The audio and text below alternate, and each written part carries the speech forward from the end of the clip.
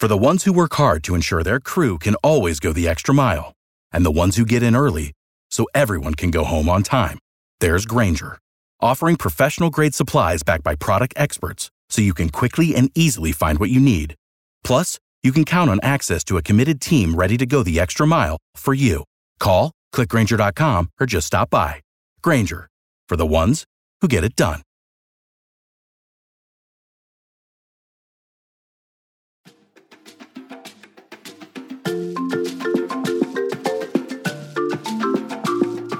Motherhood and work. There isn't a right way or best way to juggle these, despite what you've heard or been told. No, really, there's not. Part-time work has been the best fit for me and my family, but it's tough to navigate any gray area of motherhood when you don't fit neatly in a box. My name is Tiana Fesh, and welcome to the Part-Time Jungle podcast, where we are going to build conversation and community around swinging motherhood and work in a way that works best for us and our families. No matter your path, it's an adventure with highs, lows, and in-betweens. Let's explore together.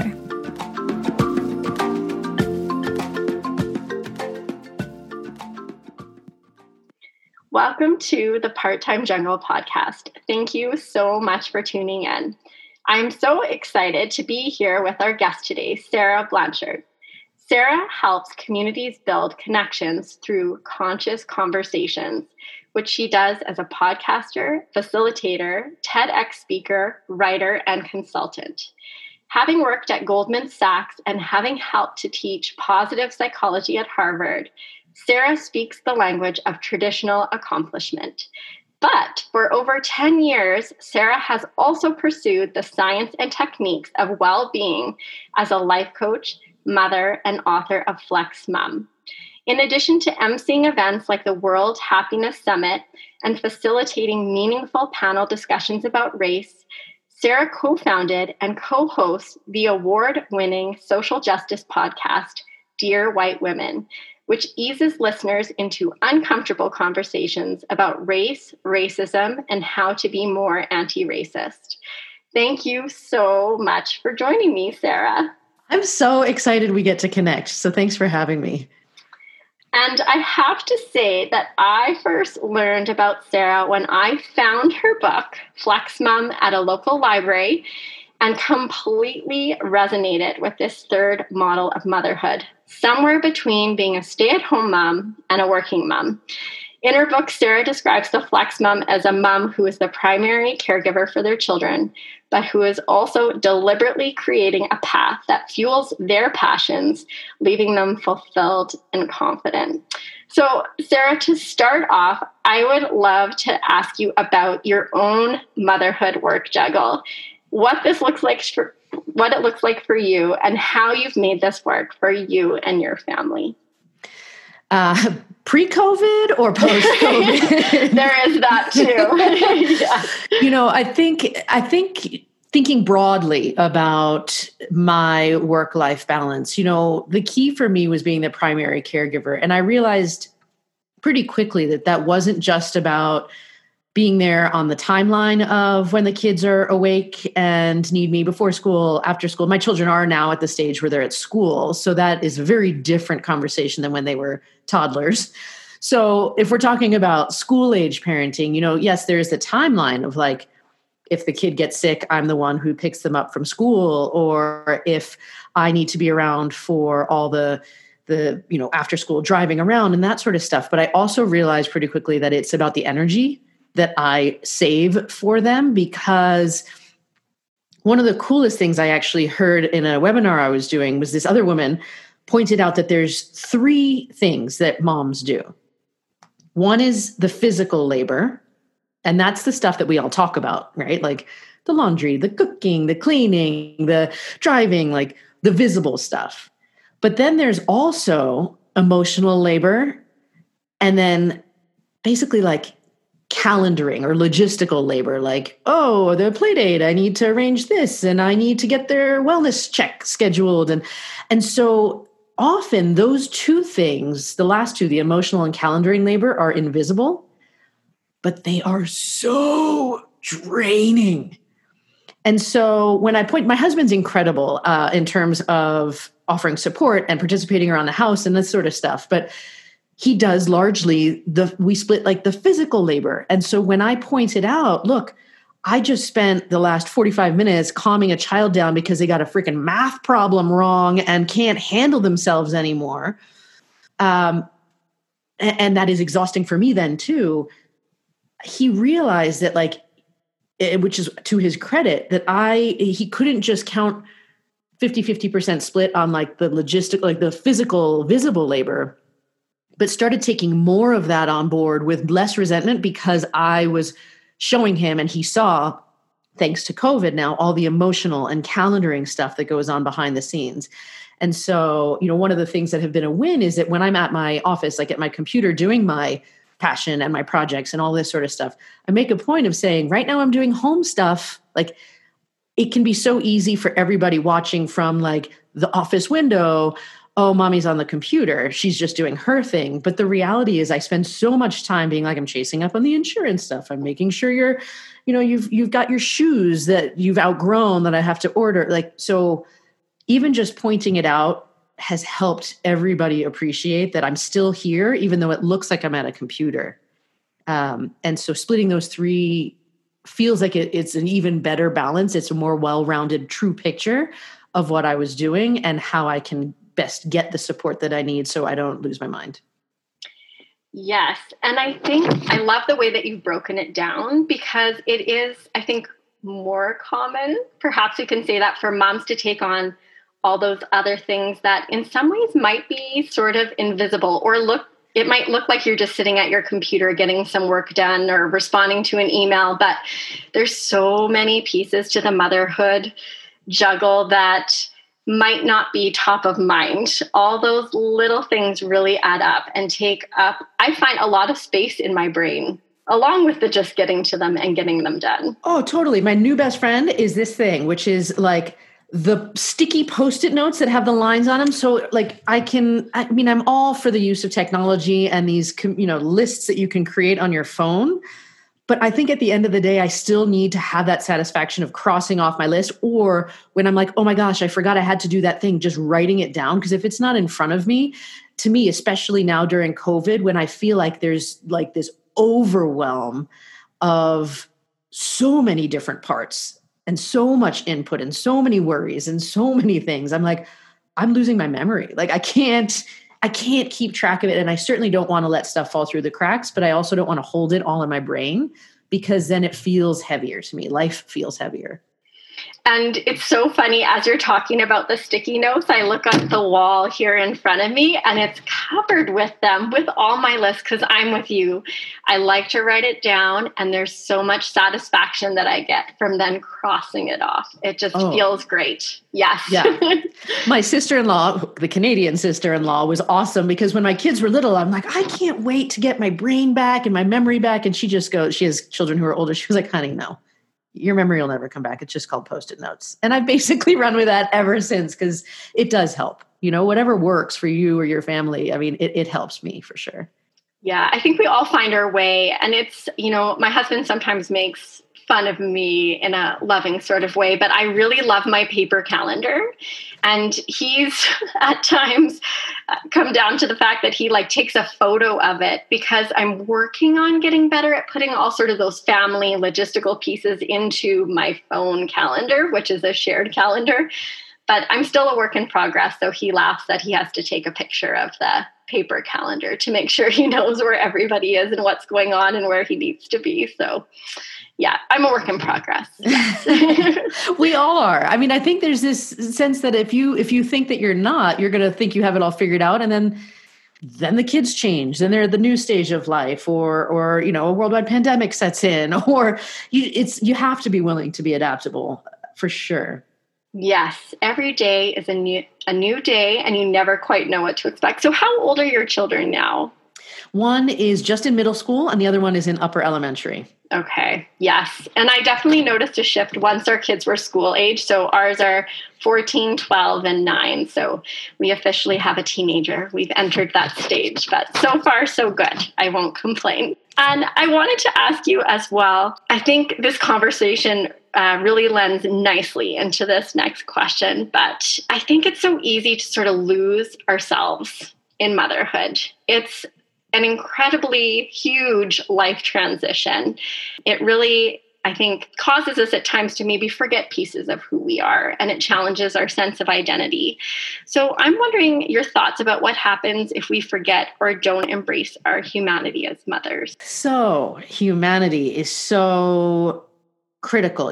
I think, and it might be different, honestly, country by country, but I certainly know in the United States where I'm based, there's this huge pressure that we put on ourselves to be so many things for other people and to be so independent and put on this face of like strength and capacity. Like I can do this. Like it's this sort of angry challenge sort of feeling. And what we forget when we do that is that we all, first of all, need other people.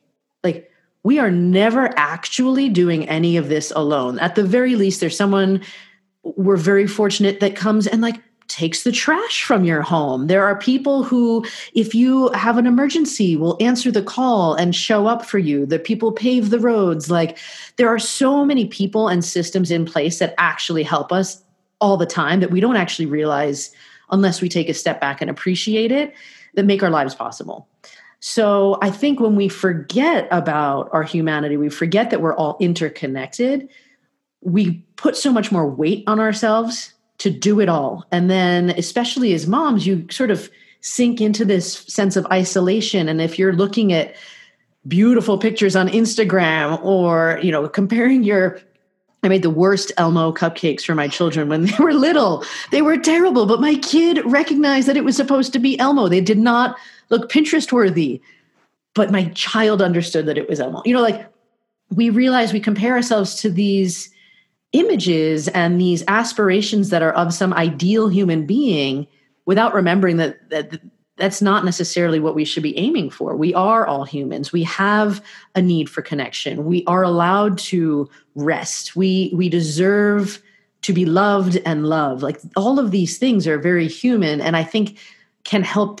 I keep doing this motion of like pulling, like you can reduce the tension in our lives if we are a little more gracious with ourselves. Yeah, no, I think giving ourselves grace and the comparison piece, it can just really eat at you. I mean, we are our own worst critics, but then I find myself still sometimes falling into that trap of wondering what other people are going to think, or I should be doing this, I should be doing that, or the way that I'm doing it doesn't level up to where it should be, or I'm letting somebody down. And it's so easy to get caught up in your head and to think that you need to manage and sort of figure out everything all on your own. But there is that village behind us. And it is so important to remember that. And then also to reach out and to ask for that help that you might need.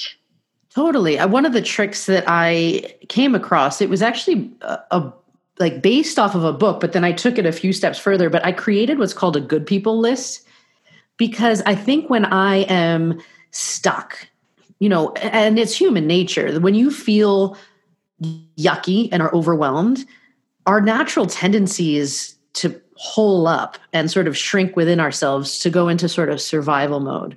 And it's really easy to not ask for help, especially for a lot of sort of supercharged moms who still understand what it was like to have a career and then are trying to raise children and all this stuff. So I created this good people list. So at least I had a visual like representation, going back to that Post-it note and having something tangible of the people that I want to keep in touch with, or the people that I know are really good, just solid human beings that make me feel good about myself, even on a bad day, who I can call. And if I'm really needing help, I can just call and be like, oh my gosh, I need to vent.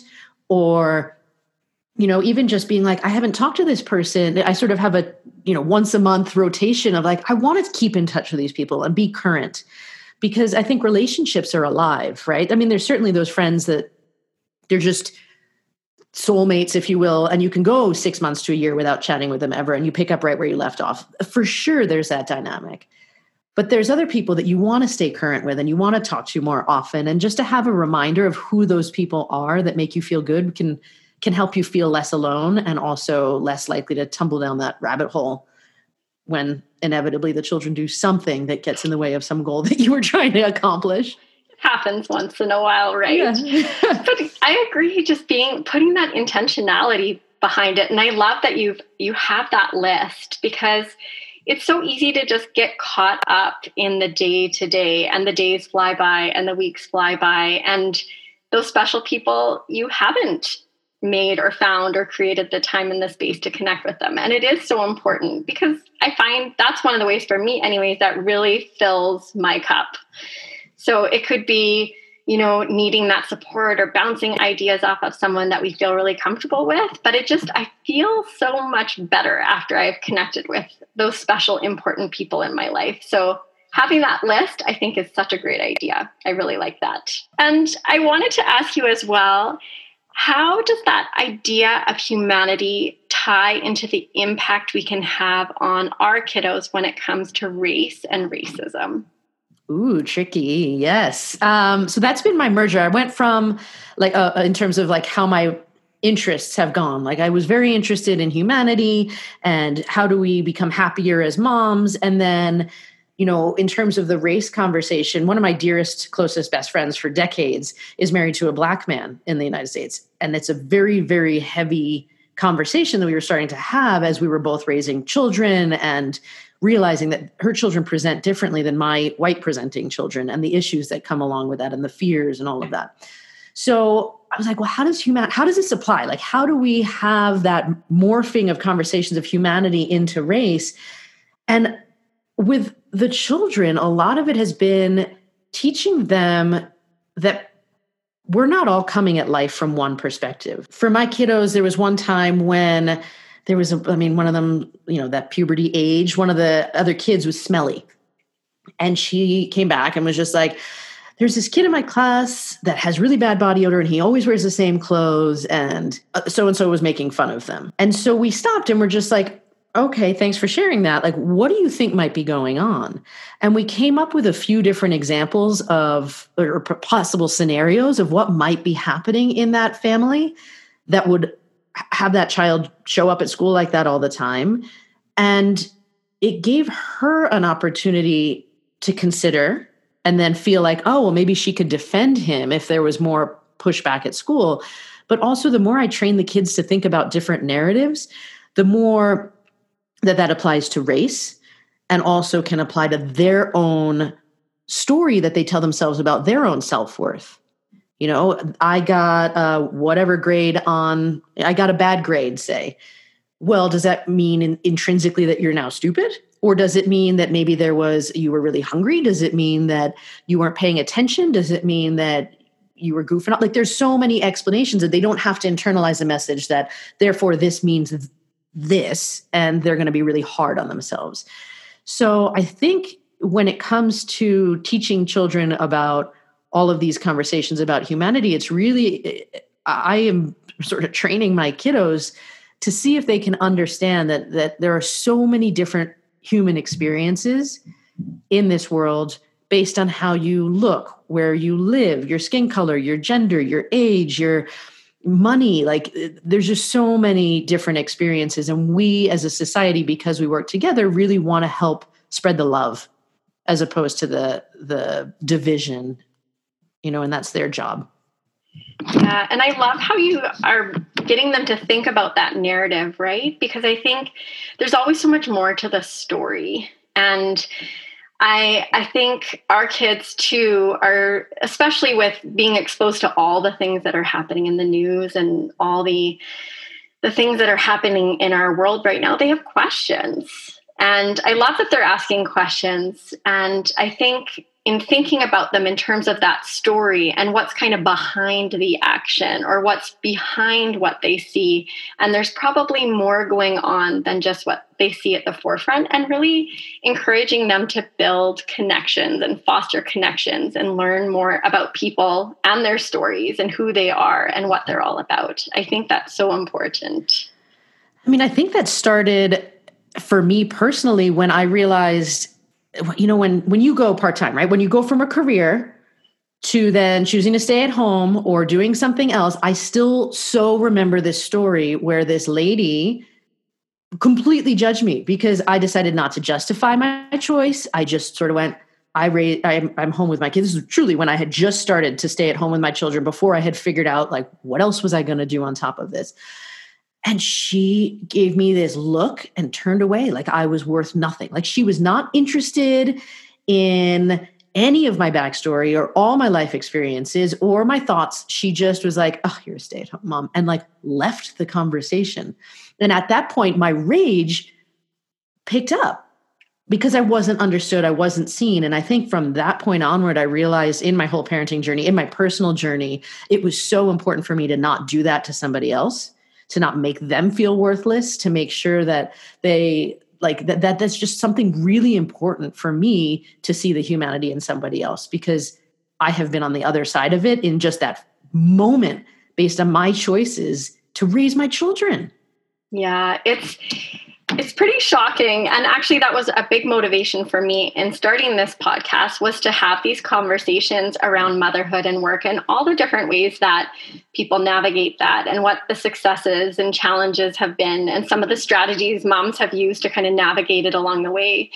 Because it's tricky. You're trying to do the best that you can. You're well-intentioned. You're figuring so many things out. And people have some pretty hurtful comments said to them.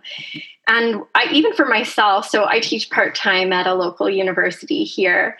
And I remember the first time I started teaching there, I felt so incredibly proud. It was completely filling my bucket. It was like a dream job, mentoring student teachers. And somebody at the university asked me what I was teaching. And when I shared, they sort of paused and said, and so what else are you doing? Like it wasn't enough. Wow. And I felt immediately defensive. Like that I had to sort of explain myself and justify my decision. And I had felt so proud up until that moment. And then I sort of questioned and wondered, am I doing enough? And it really makes you go inwards and dig deep. And it can be incredibly hurtful and hard because there is a lot to that story. And we shouldn't be judging one another in that way. I wanted to ask you as well, what are some things we can think about or do to make a shift, to make all of these uncomfortable situations more sustainable? I mean, I think at the end of the day, any of this comes back down to reflection of ourselves, like what our own stories are. Because as you were sharing that about you're having to justify, your teaching and how you had been so proud, but then it crushes you. I mean, it reminded me of that same story when she judged me for being a stay-at-home mom. I felt so crushed. But if I fast forwarded a few years and that same situation happened and I was really confident in my choice and like truly was okay with all that I had going on and was in a happy place, I wouldn't have felt as crushed because I would have been like, that's your problem, not mine. And so I feel like going back to that part of like, you can never really master where you're at. Like you feel like, we're always a work in progress. I feel like there is, something to be said about constantly learning about yourself and making sure you're taking a little bit of time to remember that your choices are made for this or what it's providing for you, to make sure that you feel good about the fact that working at that job allows you to have time to have a podcast, which is that, just like explaining all of these conversations to so many other people who are in similar situations. I feel like for me with this part-time work, some of it's like, or all the projects, it's like, I feel personally like I could constantly be doing more. And I look at some of my friends who can operate on 5 hours of sleep and are getting so much done working at night or wake up at 4 a.m. and can get a workout in. And I just sit there and I'm like, oh my gosh, I'm never going to be successful. Like it is so easy to that whole compare and despair idea. But I know for sure my body is wired to need sleep. It will break down if I don't get sleep. I absolutely need to make time to exercise. So I can't forego that or else my brain and body break down. There's so many things that I know I need, and to be confident that that is enough. Like I am worth spending the time and energy to take care of myself so that I can show up, first of all, for the most important people in my life, and then continue to do the work that I know will make a difference to other people longer term, is how I see it. So I really focus on building that foundational level of like, who am I? What do I bring to the table? What are my values? What are my strengths? What are my needs? And how do then I build, like, make sure all of those are met, and then I add another layer, and then I add another layer. But I think the same goes for race, where you go, have I thought about these conversations? What is my bias? What do I like? You have to be willing to look in and not judge harshly at first. Like if you ever have all of us will probably, if you're really honest, look inside and be like, oh, I had that moment where I totally was triggered by race. And as opposed to, again, berating yourself for it, just like I would berate myself for needing 8 hours of sleep versus my friend who only needs 5, it is what it is. And we have to know where we're starting from to be able to move forward. Yeah, I think taking that time for reflection and to do that inward looking is so important. It can be tricky to do as a mom at times. Do you have a way, or do you create space to be able to do that? Or what are some strategies that have helped you to kind of do that inward look? Yeah, I mean, I do better at times than others. I think overall, I do like the Friends review usually once a year. I don't do the strengths or values all the time, but I think every few years we go through and we do those assessments, and none of those take a ton of time. It's just like, once every few years you can take a strengths assessment online. You can do your values, just a review. I think what I do more regularly is I basically adapted have you heard of the book, The Artist's Way? I have not. Oh, it's a fantastic book.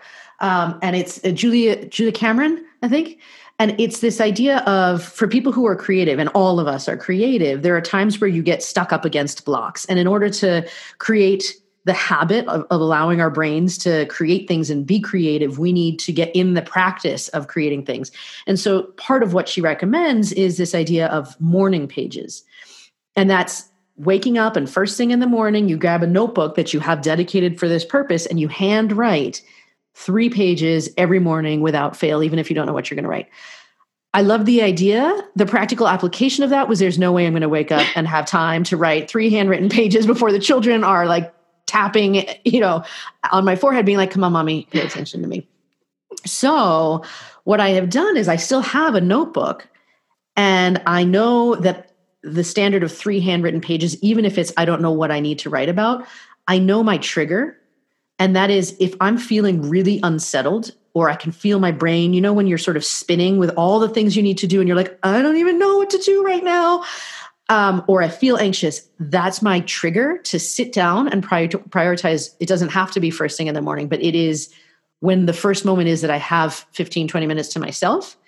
That is the priority. And I sit there and I handwrite those pages, because what it does is unlock your subconscious, and it gets all of those things that you're not even sure you're worrying about out onto the paper.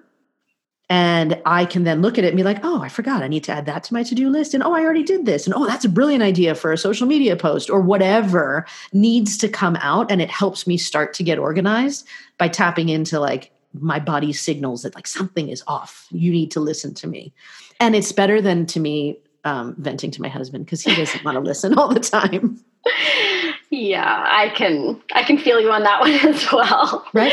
Well, they said that in positive psych, they talk about the 3 main ways. There's one study that shows like the 3 main ways to process information. And it's like, you can sit there and think about it, but if you think about a problem or you think about feeling yucky, you're actually just going to downward spiral. And they've shown that, versus writing or talking about it. So to me, writing feels like the safest, most sustainable option. When you talk about making it sustainable, it's like my personal private therapy 20 minutes. Just like tap in, get it out of my system, and analyze it better that way. Well, it's so nice to hear how you've taken that idea and adapted it in a way that works for you, and just really created that intentionality about it. Because I think that's just it. Sometimes we look at these strategies or ideas that are encouraging us to look inward, and it just feels so overwhelming, like writing 3 pages every day. But maybe, as you said, that wasn't a fit. That wasn't realistic for you. So you liked the idea and found a way to make it work for you and your reality, and in a way that's really effective and helps you to work through all that busyness that you have in your mind and in your brain. And I have that from time to time. I'm sure many moms do as well. There's so many things in our heads. And I also wanted to ask you about, and I do so appreciate how you've been so real about motherhood and work and all the things that you do. If you would be willing to share with us a mommy mess up, so some sort of a mistake or something you wish you had done differently or a learning opportunity that you've had as a mom. I think my mommy mess up and the things that I had wished I had learned earlier was that I am an introvert. At the end of the day, I think women, the Myers-Briggs test where you have that, like a few of the metrics. I hadn't taken that until a few years into like motherhood, probably 5 years into motherhood. And or at least hadn't remembered how much of an introvert I was. And when I retook that test, I realized two things. One, as it was explained to me, I was right on the ambivert, like right in the cusp of like introvert, extrovert. But it was explained to me that society tends to pressure women to be extroverted. Because if you think about all the descriptors that go with like a quiet, reserved woman, they're not really lovely adjectives, right? That's like you're cold, you're worse names. And especially as like the family leader of the social circle, I had to be more extroverted. But at the end of the day, my true nature is to be like, I recharge better when I'm by myself. I need some alone time. And having not realized that early on, I really felt like I could power through motherhood. Like I really was just like, I got this. I'm with the kids. We're so happy. They're awesome. But when kids are little, they are all over you, like literally physically all over you. And I got very little time to myself. And I think it drove me more crazy than it needed to be. If I had realized that earlier on, I wouldn't have felt guilty about doing like swaps where I send my kids to the neighbor's house, or I would have hired a babysitter for myself once a week just to have a minute to sit or go hiking or do something. And I really wish I had discovered that earlier, because I think I would have been a different mom to the kids when they were little. But they're not messed up permanently. They're fine. So it turned out okay. It turned out okay. But I did wish I had understood what my needs were as a human being and as a person a little bit earlier on in the process. So how has that been for you with all things COVID? Because I know in our family, it's been a lot of togetherness, which has been great. There's definitely been some positives with that, but I also need to recharge with some alone time as well. And I've been finding it a little trickier to find that. Sometimes I've gone for the odd long walk. That's a very long walk by myself. Those are always good. I have created a little bit, we just fell into this routine, but the kids, because we've been on online school, their school day starts about an hour later than it used to in person. We'll see our kids are supposedly going back to school in person later in October. And if that happens, this routine that I've discovered will get blown up again and I'll have to adapt. But lately I've been able to get up and have a cup of coffee sitting on the front porch and having a conversation with my husband before the children wake up.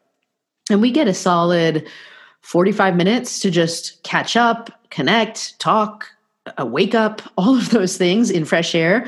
So that has been part of the routine. I also am very clear that when I work out, like that is sanity time for me. So I put on headphones and I'm exercising and I'm like, nope. Like it's like the hand goes, inevitably, if it's my husband working out, they don't bother him. But like if I'm working out, they still somehow show up right next to the machine. And I'm like, nah, go away. As much as I can. And I think those have been the biggest things. Plus, my kids are at an age where they're a little bit more self-sufficient. So now that online school has at least started, we've built in. But I loosened the reins over the summer on a bit of tech time for them. I realize it's not my children being on technology. It's like my direct relationship with technology is a very angry one. Like, I don't like what it does to children. I don't want them to become these kids who are on tech for 7 hours a day, just like playing Minecraft or whatever it is they're doing. But I also remember fondly playing like video games with my brothers when I was growing up. Like I know that I had some exposure. I also know that more than anything, I really needed them to not talk to me for an hour in the middle of the day. So I let them all summer. They had an hour of tech time and I knew what they were doing. It was in a public setting. I knew they weren't going to be doing anything dangerous or creepy, but I decided that was worth my sanity. And so it was like, the tech babysitter for me, the equivalent of the babysitter, now that they're older, but I needed that. And so I made sure that I really came up with what felt right. And so the hour felt about right for me. And I think that's so good. Like we can have, our thoughts and ideas and around things, but to be able to be flexible and also really think about our needs and what's going to help us to be the best person that we can be for our kids, right? As well, is so important. There's a little bit of Minecraft in our house as well, as well as a game called Fortnite. I don't know if you're a Fortnite family. Yes. Yeah. I've heard a lot about this. Hey, I know people who are on TikTok, like kids are doing all sorts of stuff. And, we have to just be able to see what our comfort zone is with our kids' faces on technology, with our, and we just do what's right for us. As long as they're not harming themselves or other people, the rest of it is all up to us and what boundaries we can sustainably hold without shooting ourselves in the foot. I think the worst thing my husband said once when the kids did something ridiculous and was worthy of punishment, he's like, "No tech time for the weekend." And I'm like, "No, don't take that away." That was the worst thing you could have said, because that shot me in the foot. So I think we just need to, when I think about being conscious about it, are we just think it through before you allow yourself and the children to commit to something that's going to be a habit for the longer term. And you can always start slowly. Yeah. So. Well, and we've tried to kind of give our children some choice. So we like giving them choices with limits. So I know some families opt for no tech time during the week, but we said you can have 2 hours during the week, but you can choose how you sort of break that down. And then you need to work it out with one another as well. So maybe if they're wanting to play Fortnite, it's like an hour one day and an hour the other day. And then, that's the end of that. And so it involves some negotiation amongst the siblings because they like to play independently. And so they know that framework or that boundary, and then they have to figure that out for themselves. So kind of empowering them in that way seemed to take a lot of the conflict out of it, right? So we made that one decision, and then they got to make the others. So that was really helpful. And then there's some nights and times where it's a little bit of a runaway once in a while, but we still have to maintain our reputation as being the strictest technology parents in the neighborhood. I mean, once that reputation goes away, you never know what'll happen. But no, I love that idea too, because you're also realizing that we can teach our kids how to self-regulate. If you give them a structure and they need to work within that to figure out a solution, then that's actually teaching them something that they can apply to life later on, where they have to operate within a system and figure out how to get a project done or figure out, how to enjoy something in moderation. Yeah, it's, the journey. And we've sort of discussed it with our oldest too. Like, if he has a challenge at school, sort of supporting him and encouraging him, coaching him through how he can advocate for himself in working through that challenging situation. And the goal, I tell them, is ultimately you need to be independent, independently functioning adults out in the world on your own. So, obviously come back for dinner whenever you'd like, but I need to give you that independence and those skills to kind of figure things out yourself. And I can't figure it all out for you. I'll help you along the way, but it's a work in progress. And I wanted to finally, before we wrap things up, you've shared so many incredible words of wisdom. I'm so appreciative, but I was just wondering if you had any final thoughts or ideas to share with moms who are listening who might be looking for some inspiration or support with their own mom work juggles. One of the things that I remember talking about that I've come to really love is that traditionally we've seen balance as, the seesaw model of balance. It's this straight line and home life you've got under control, but then work life goes down, or work life is great, but your home life is going down. And I wondered how it would look if instead of being this straight line model of balance, we instead look at it as like a line that you draw around your priorities and the practice of holding those boundaries firm. Because then you're filling your bucket with the things that are important to you. And it's easier to say no to the other things that aren't in that priority list, but then you'll get those things that are really critical to you done well. Yeah, no, that is fantastic advice, because it can be so hard to say no, but if you've got that framework and you've identified those priorities, if what you're being asked to do is something that doesn't align, it makes that no a little bit easier to say. That's for sure.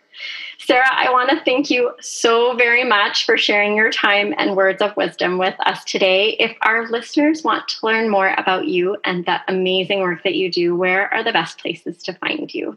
Thank you for asking. You can find, most of my social media, my Sara Blanchard author stuff has actually been redirected towards the podcast. I've been doing a lot of these conversations about race, racism, and how to be more anti-racist. And that's over at Dear White Women Podcast.